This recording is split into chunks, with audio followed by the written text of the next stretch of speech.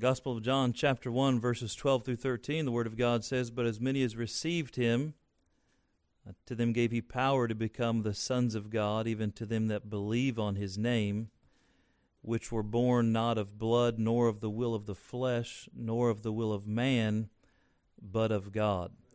Now, since we're only doing 2 verses today, I'd like to read these again and just have us all say them in unison. John chapter 1, verses 12 and 13 together. Ready?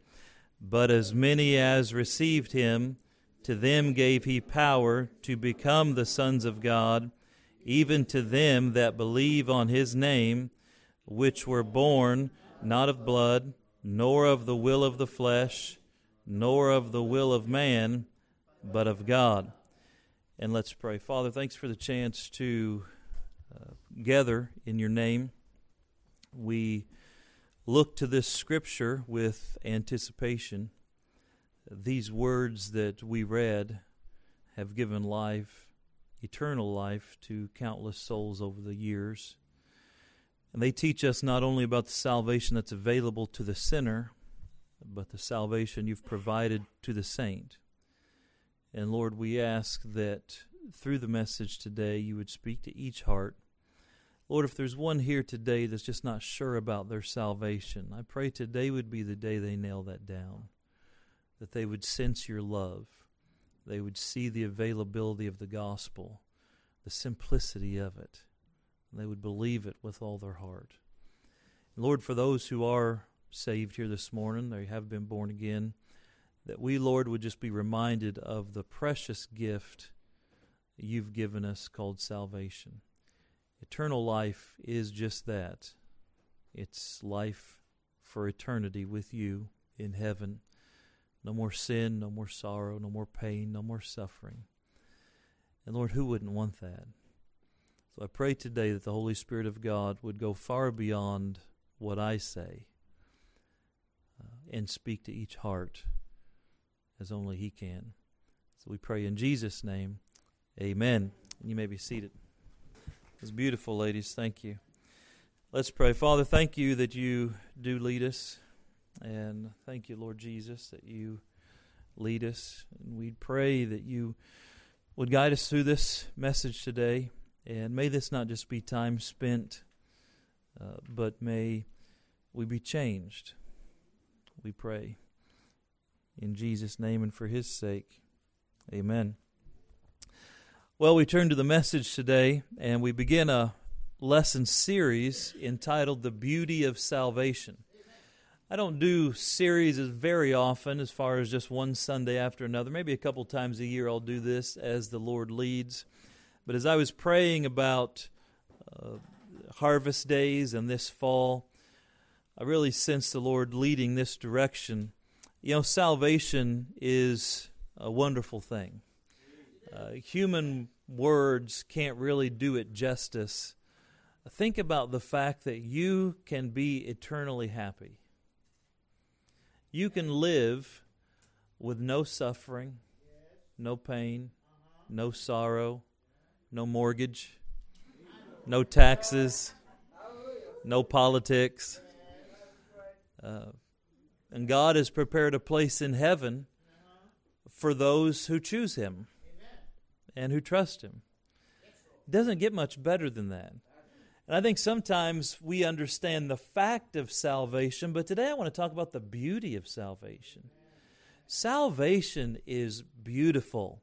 And the way we're going to discover the beauty of salvation over the next few weeks is we're going to look at the different illustrations God gives us in the Bible to explain to us what it means to be saved and how we are saved.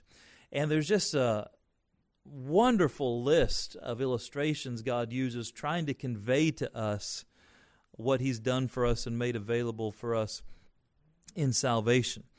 And so God describes salvation in these various ways throughout the Scripture. He's trying to teach us the depth, breadth, and height of His love and His unspeakable gift of eternal life. In trying to define salvation, I love the character Noah Webster. Webster's dictionary is famous. They still live off his name. But back in the 1800s, he had this dictionary that really changed the English language. And he was a believer. He was a Christian man, so he gives a lot of biblical insight into his dictionary as well.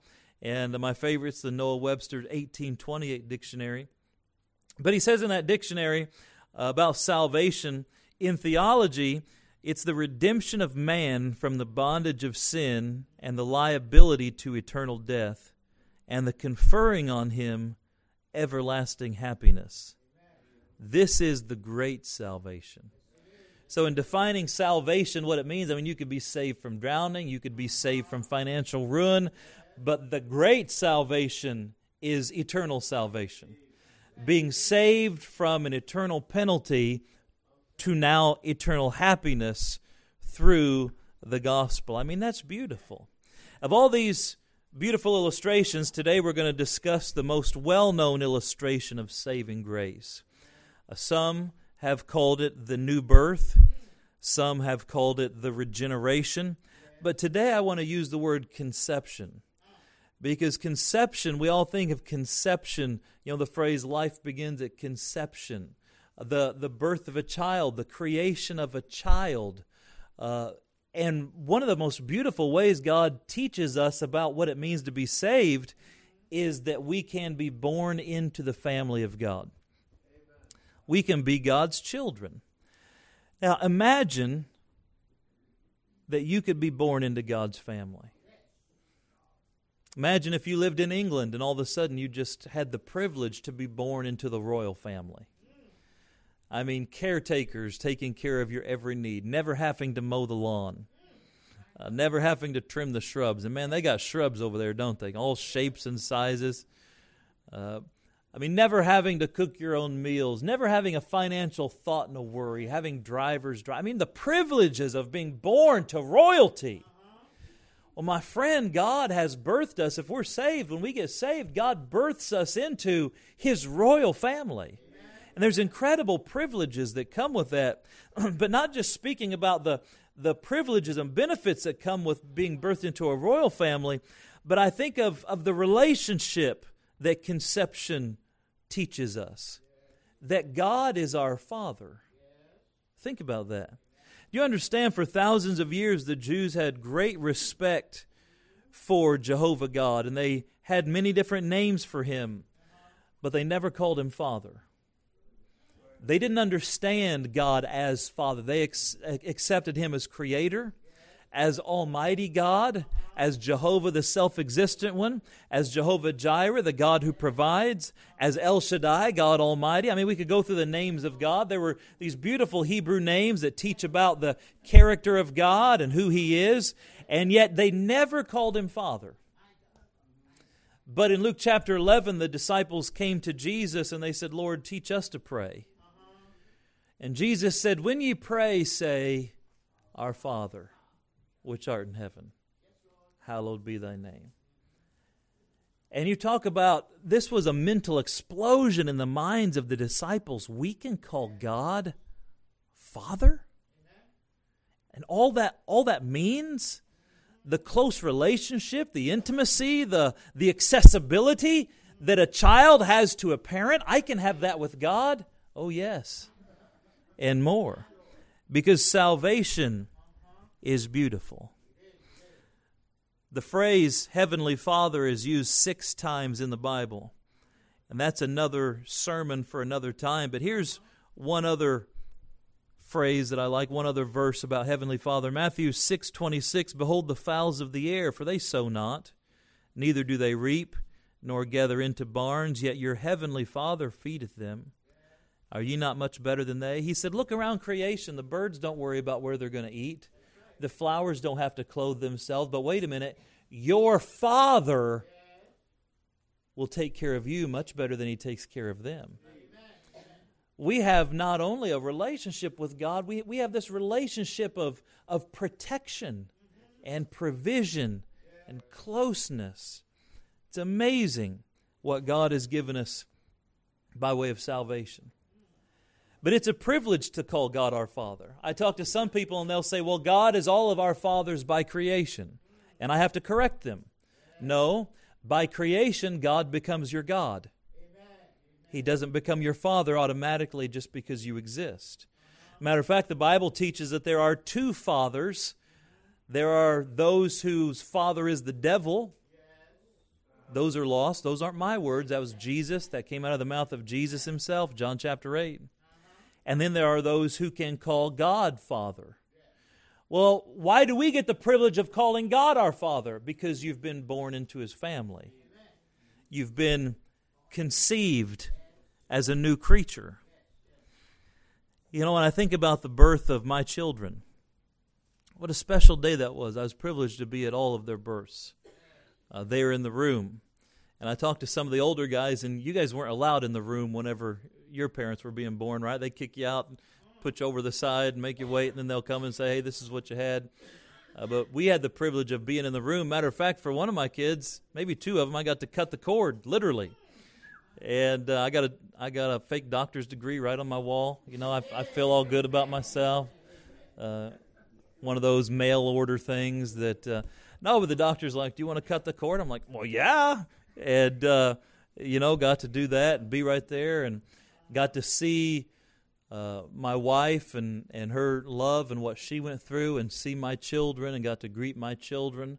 Matter of fact, my first child, my son, they put him on the little table to do the little testing they do to make sure he's okay. And I stuck my finger out, and just as a young baby, he just grabbed hold of my finger. And I thought, wow, this is my boy. And I was there for my children, my daughters, and each one so special, watching them be born, remembering having the bag ready, and it's time, and you go to the hospital and go through all of the waiting and the labor, and you ladies work hard while we're just trying to be supportive. I remember one time, I think it was my first child, they had the TV on while we were while my wife's in labor, and I'm watching like a game or something.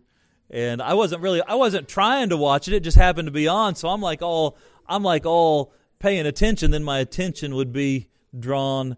And then my hand began to be squeezed with this superhuman strength. It was like my wife turned into the Incredible Hulk or something. And all of a sudden I'm just, she crumples my bones. And she said, don't watch the TV. Yes, ma'am. Yes, ma'am. Yes, ma'am. Can you turn that off? Because I'm going to get in trouble over here. I may not survive this birth. I remember one of my kids, they had my wife hooked up to the machine, and it tells you when a contraction's coming. And, they got the little leads on, and then you'll see on the machine this little graph would start to climb, and I'd be like, oh, wow, this is going to be a big one. And after a few times of that, she's like, stop. Just, I don't want to know. I'll know when they're here. I don't need the play-by-play, because I'd be like, wow, that's the biggest one yet, And so she's like, please don't help me in that way. And so even with all of my mistakes, I got to be there and love my wife through that and have the first precious moments with her and the kids. And there's just nothing like the beauty of conception. Consider what happens when a child is born. Consider the beauty of creation. Is there anything more beautiful than the birth of a baby? A new life that springs from nothing. Think about that.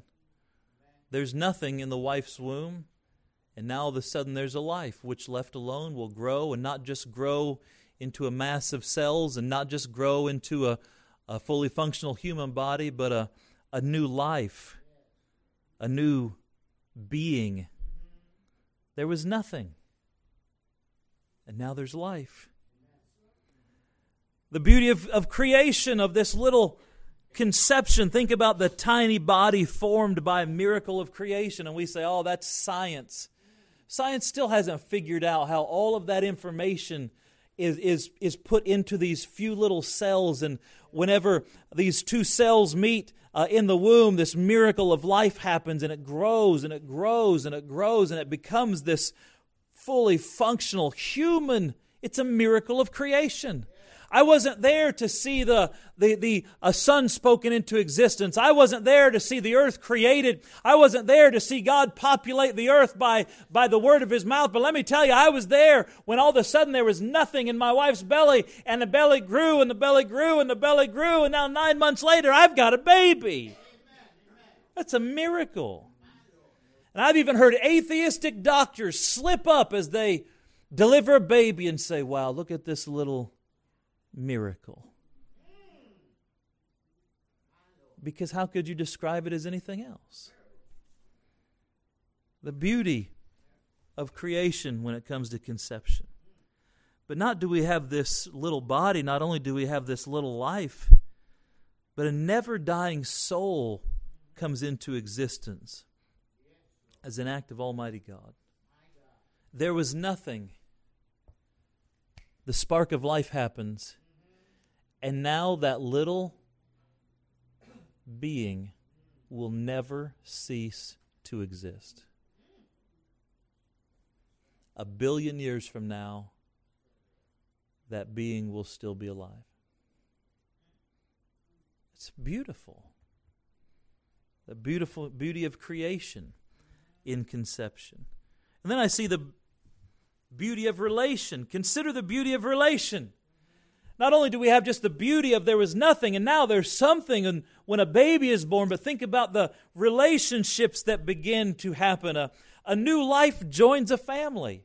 And man, I remember when my wife and I, we had our first son, and we were living at the time in Crown Point, Indiana, in it was actually a 2-car garage that had been nicely rebuilt by a carpenter, and it was only 24 by 24, 1 bedroom, 1 bathroom, little place. But man, it was wonderful. It was beautiful. We didn't need a lot of space. We wanted to be close together anyway. Amen. We'd only been married for a few years. We weren't trying to get away from each other like older folks do sometimes.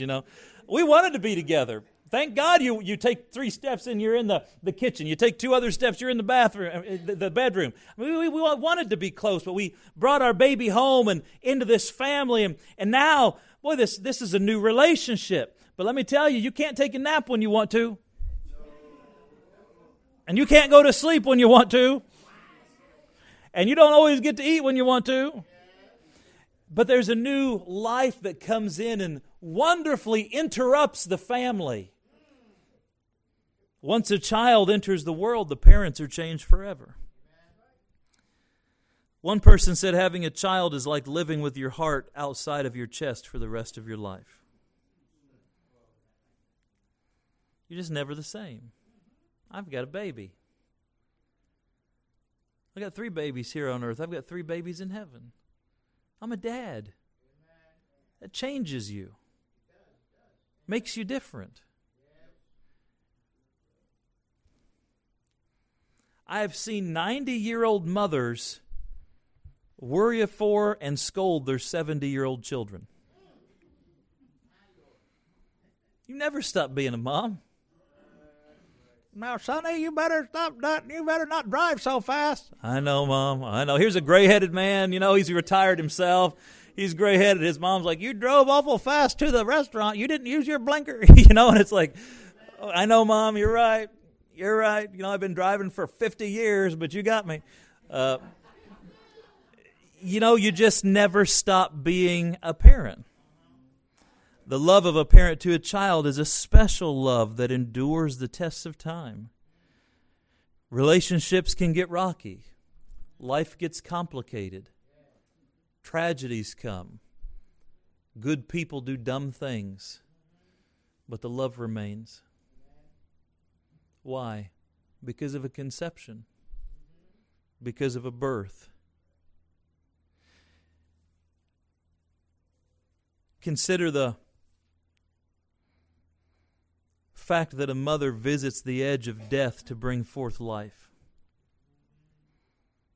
A father greets the little one as soon as he's born from the womb. Consider the beauty of this relation, the immeasurable love of a mother. And you moms, I've never seen such love as I have with my wife and her children and her mom to her and my mom to me and so on and so forth. It just perpetuates. There's nothing like the love of a mother.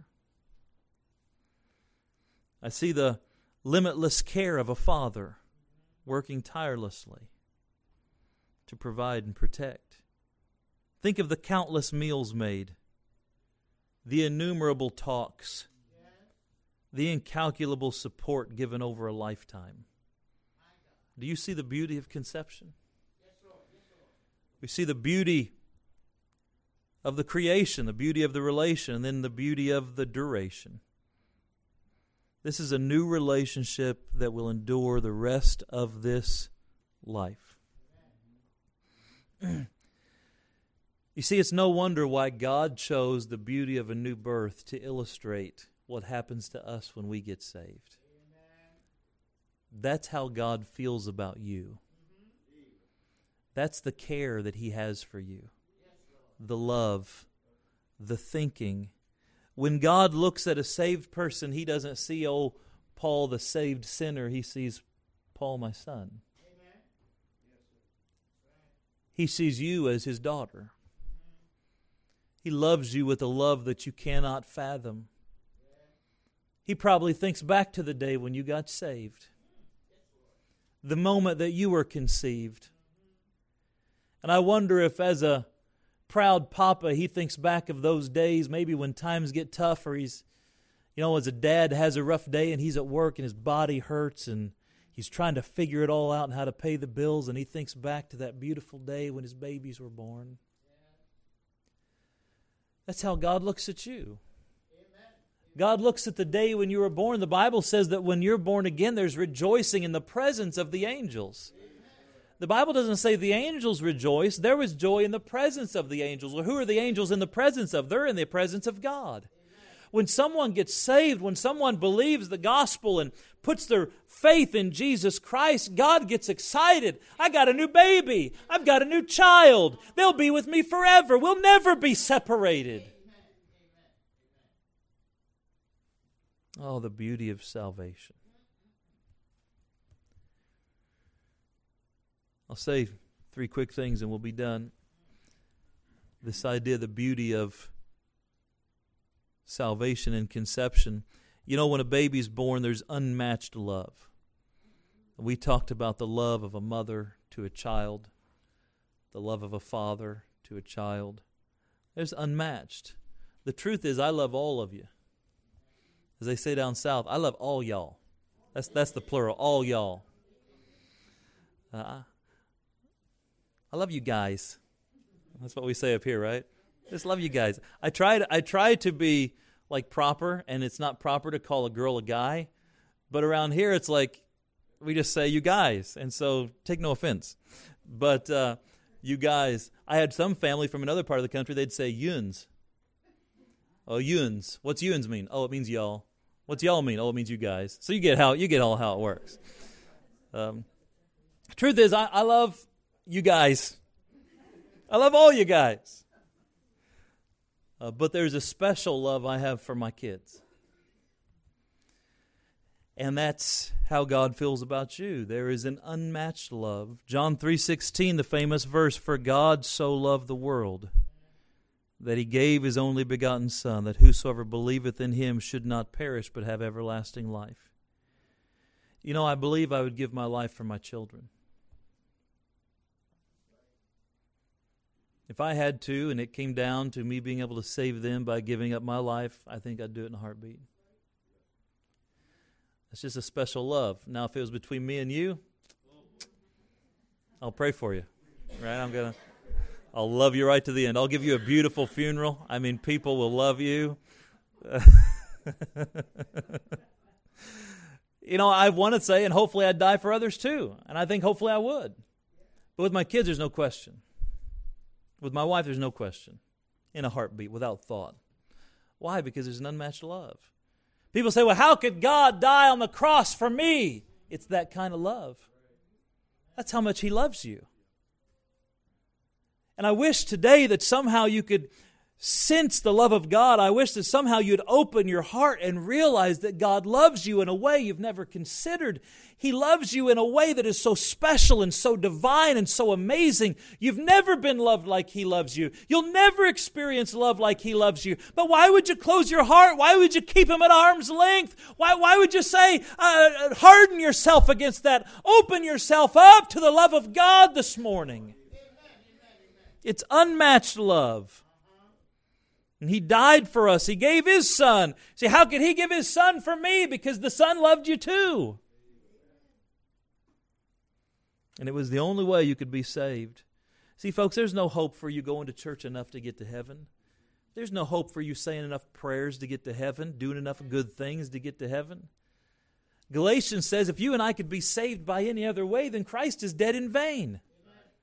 Why would God go to all the trouble of the gospel plan, the Lord Jesus, the Son of God, being transformed and laying aside part of Himself so that He could be born as a baby in a manger and living in a human body, a perfect little human body, and growing up on this planet and staying here and ministering and then living and dying on the cross and being judged of sinful men and hung to a cross with nails in His hands and His feet, hanging between heaven and earth. He cried, "Father, forgive them, for they know not what they do." The Bible says that He became sin for us who knew no sin, that we might be made the righteousness of God in Him. Jesus lived and He died on the cross for our sins, and He was buried, and then 3 days later He rose again. Why in the world would God go to all that trouble if you could get saved by being good? Why would He go to all that trouble if you could get saved by being dunked in water or having some water splashed on your head as a baby? Why would He go to all that trouble? He wouldn't. There is simply no other way to be forgiven. Jesus said, "I am the way, the truth, and the life." Don't miss what He said next. "No man cometh to the Father but by me." Some people see that as, oh, it's so exclusive, and you're putting your religion above everybody else's, and you're this and you're that. All they see is negativity. But when I see that and I hear that, I sense His love. He's the only way because there is no other way. I see an unmatched love. It's like you love your children, I love mine. I see an undeniable resemblance. You know, usually you can tell whose kids belong to who just by looking. You know why? There's a resemblance. You got the same DNA. And some kids, they just look like little mini-me's. They just look like little copies. I was somewhere public yesterday with the kids, and I was walking through a crowd, and I saw a young lady over here, and all of a sudden I was walking past, and I saw, oh, that's her mother. You know, it's just like, whoa. You know, even though they weren't standing next to each other, I'm in a big crowd, it's like, well, that's obvious that they belong together. Why? Because there's a resemblance. And sometimes children will favor one side of the family or the other. Sometimes they look like one parent more than the other. Sometimes they look like a mix of the two. But there's always a resemblance in look. Same color eyes, same color hair, facial features, body structure. But there's also a resemblance in manner. How do they eat? What do they eat? What do they do? What sports do they like? What do they talk about? What preferences do they have? It's amazing how much of that we get from our parents. When my wife and I got married, they ate meals that we never ate growing up. That was just what their family did. My family ate meals that they never ate. And so what'd you do? We took the best of both worlds and put them together, amen? I used to be skinny when I got married. Now look at me. This is what happens. But there is a resemblance. I had a few friends in college, and they were good people, but they're just a little odd. Do you ever have friends that, man, you love them with all of your heart, but it's like, dude, you're odd. You know, or wow, where did you get that? And then you meet their parents, it's like, oh, now I get it. No explanation needed. You know why? Because they resemble. And let me say that when you're born again, the Bible says that you get a new nature and you begin to resemble your Heavenly Father. That's why we wholeheartedly reject this type of Christianity that says, well, God doesn't care how you live. God doesn't care what you do. No, my parents had rules for their house.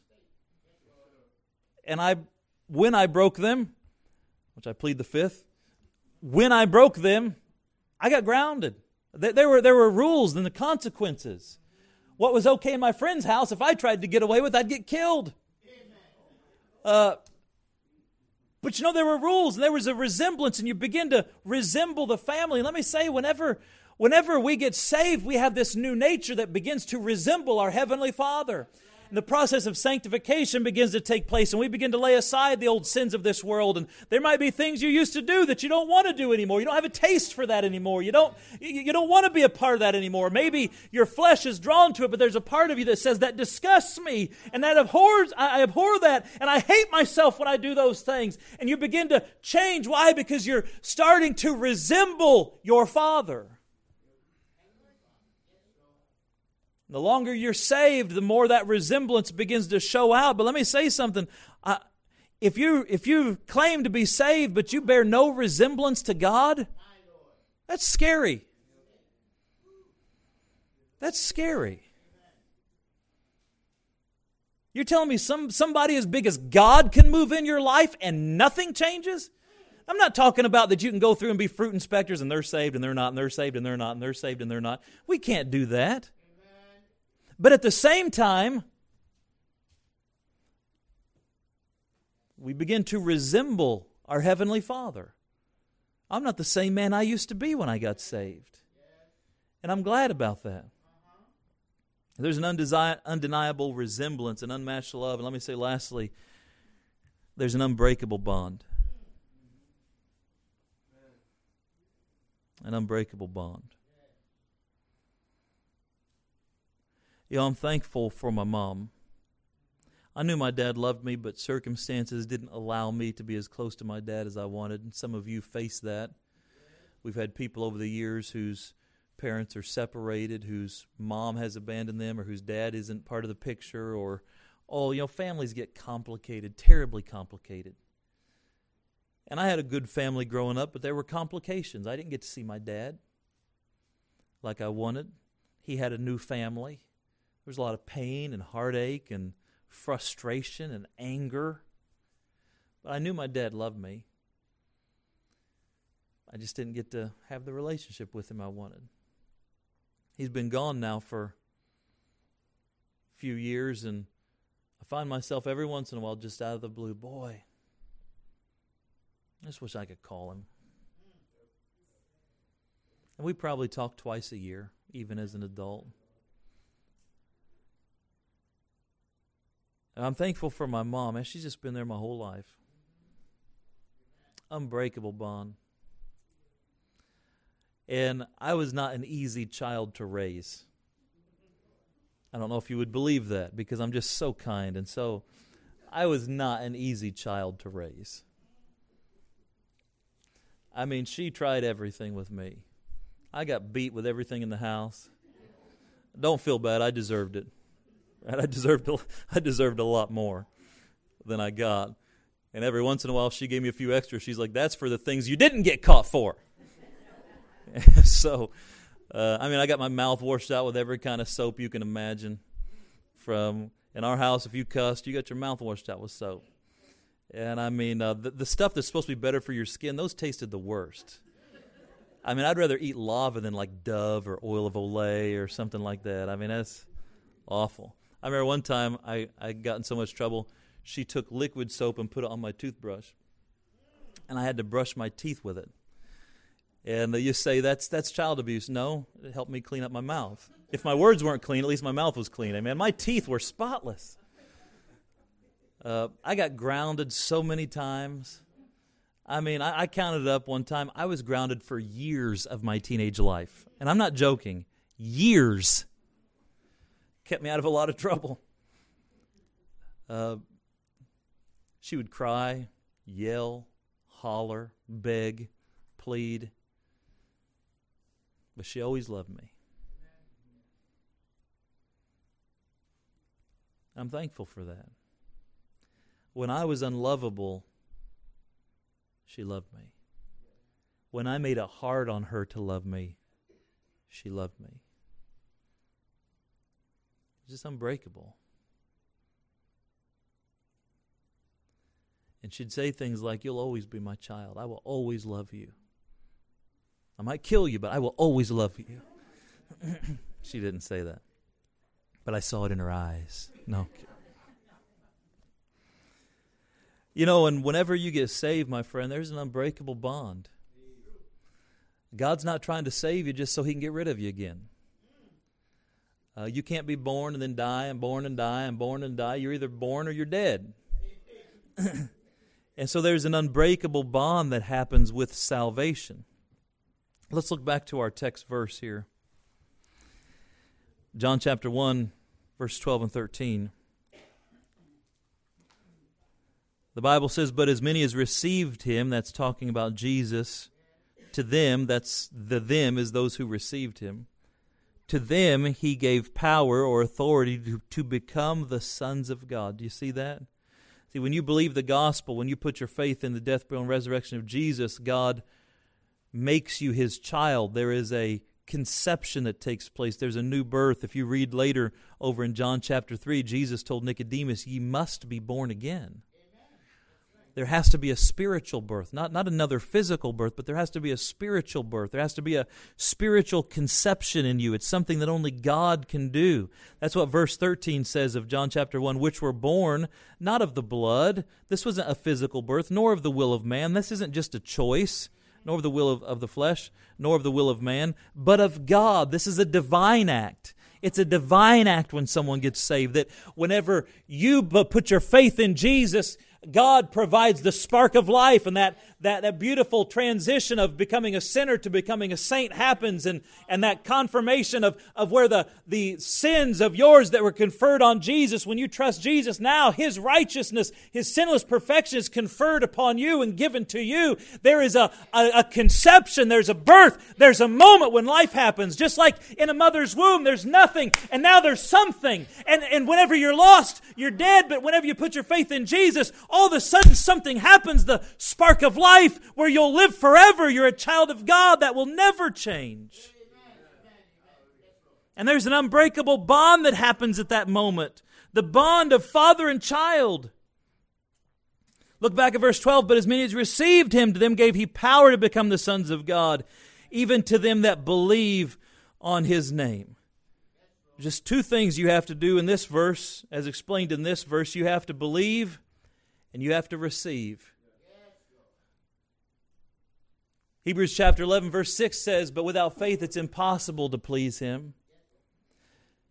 Because you must believe that He is, He exists, and that He is a rewarder of them that diligently seek Him." So you have to believe that He exists and that He will keep His word. You cannot please God unless you start with those two fundamentals. And the same holds true with salvation. You have to believe that He is. Listen, this crazy atheism that's on the rise. And folks, most of that atheistic stuff can be done away with in Sunday school. These great questions and all of this and that. And it sounds so high and so academic and so thoughtful and so philosophical. But yet you bring them down to the basic meaning of life and they stutter and stammer. Because it's all hollow, it's all empty, it's all smoke and mirrors. There is a God, and you know there's a God. But do you believe that He keeps His word? Oh, and He will. You see, the Bible says if you believe on Him, then you can be saved. John 3:16 talks about, "He that believeth on Him should not perish, but have everlasting life." So you have to believe that He is, but wait, it's one thing to believe there's a God. I can believe in Jesus, but do I receive Him? Do I accept Him as my own? I can know you exist, but you may not be invited in my house. I got to open the door and let you in. Come in. And thus it is with Christ. You have to believe that He is, and that He is the Son of God. And of course He died on the cross to pay for our sins, was buried and rose again. But you have to invite Him in. You have to accept Him. You have to say, "I want you to be my Savior." You're not just a Savior. You're Paul Chapman's Savior. You didn't just die for those sins. You died for my sins. You're just not going to take some people to heaven. You're going to take me to heaven. I want you to be my Savior. And I receive. And this morning, settling your eternal destiny is as simple as receiving and believing. I believe, but today I receive you. I want you to be my Savior. See, and while we look over this idea, the beauty of salvation, can you see the beauty of conception? Is it any wonder that God chose this beautiful parent-child relationship to teach us about salvation. I ask you a simple question today. Have you been born again? Has there been a time in your life when you've been saved? I mean, listen, well, I think so. That's not good enough. Well, I hope so. It's not good enough. You're hanging your eternal destiny on this one question. Have you been born again? Has there been a time in your life you've put your faith in Jesus? It costs you nothing but your pride. It costs God everything. Just like most children in this room, the young children listening to my voice, you have no idea the sacrifices your parents make to put food on the table, to put a roof over your head, to help you be warm and safe at night. And you parents, as you get older, we begin to understand, my parents went through all this for me. You begin to realize how ungrateful we were, don't we? Man, I was an ungrateful child. I was an ungrateful teenager. This parenting stuff is hard.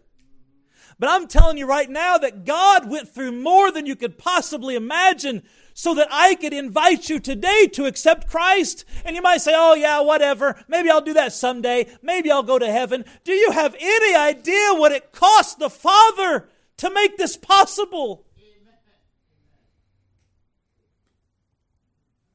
If you're not saved today, today's the day of salvation. Is God your heavenly Father? He could be, if you choose to accept Christ. Let me say to those of you who are saved, you say, preacher, I'm born again. Can I admonish all of us to stop taking our salvation for granted? We just take it so much for granted. I mean, when's the last time your eyes got moist because God's your Father? When's the last time you stopped your life and you began to really be moved by the fact with what God did, what Jesus did to make salvation available? Are you saved? Yeah, I'm saved. Yeah, what time are we getting out of here? Yeah, preacher, I've heard all this before. Preacher, these salvation messages, I'm already saved. I got other things to do. There's something wrong with that kind of spirit. There's something wrong with that kind of heart. And Christians all over America are sitting fat and sassy in their salvation without ever giving a thought, like spoiled, petulant children asking their parents for one more gift or toy without any thought of what it costs. May we never be those type of children to our Father. May we be moved by His sacrifice. May we be comforted by His love. May we sense the bond that we have and what's available to us. Let's glory in the salvation God's given us. Amen. Let's bow our heads and close our eyes. Father, we come to you now. This is all about you. This is your moment. I pray that you would glorify yourself through the message this morning and that hearts would be touched.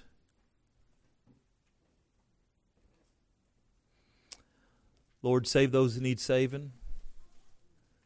Encourage those that need encouraged. Strengthen those that need strengthened. Lift up those that are fallen under the burdens of life. Lord, bring us back. Gather us together this morning like children who's called over by a daddy and dad just gives them a hug just because. Mama just looks them in the eyeball and kisses them on the forehead and says, I love you. What's that for? Just because I love you. Lord, thank you for salvation. And thank you that salvation's not just clinical and mathematical, but it is beautiful. May we love you for it. Heads are bowed, eyes are closed. We take just a moment at the end of our services to digest what's been said. What's God doing in your heart? Let's do this. If you're here this morning, you say, Preacher, I believe there's been a time I've been saved. There's been a time I've been born again. I believe, according to the Scriptures, that if I were to die today, that I'd go to heaven because I've believed in Jesus. Heads are bowed, our eyes are closed. Would you just lift your hand in testimony to that?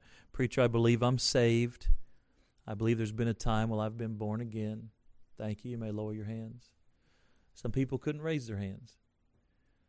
I wonder if there's someone here today, you'd say, Preacher, would you pray for me? I'm not sure I'm saved. I'm not sure I'm going to heaven. I'd like to know. I'm just not sure. I'm not going to call you out. Wouldn't embarrass you. Just between you, me, and the Lord, you say, preacher, pray for me. I'm not sure I'm saved. Would you just slip your hand up in the air? Preacher, pray for me. I'm not sure I'm saved. Thank you. Christian, we've been given such incredible gifts, unspeakable gift of salvation. May we never take it for granted. Maybe even today you get alone in prayer and you crawl up into your Father's lap and you just thank Him for loving you. Thank Him for saving you. Thank you for all of His gifts to you. May we worship because of our beautiful salvation. In just a moment, we're going to have an invitation. Christians may come forward to pray at the altar. They come kneel down here in the front and pray. If you're here and you're not sure you're saved, we'd love to take a Bible and show you how you can know for sure whether you raised your hand or you didn't. We'd love to take a Bible in just a few minutes, show you what the Bible says, how you can put your faith in Jesus. There'll be an opportunity for that too. If you've been saved, but you haven't been baptized yet, we are preparing for baptism. And so if you'd like to be baptized even this morning, we can make some room for you. And so you can come up and talk to me while our heads are bowed, eyes are closed in just a moment. Let's stand. As the piano plays, the altar's open.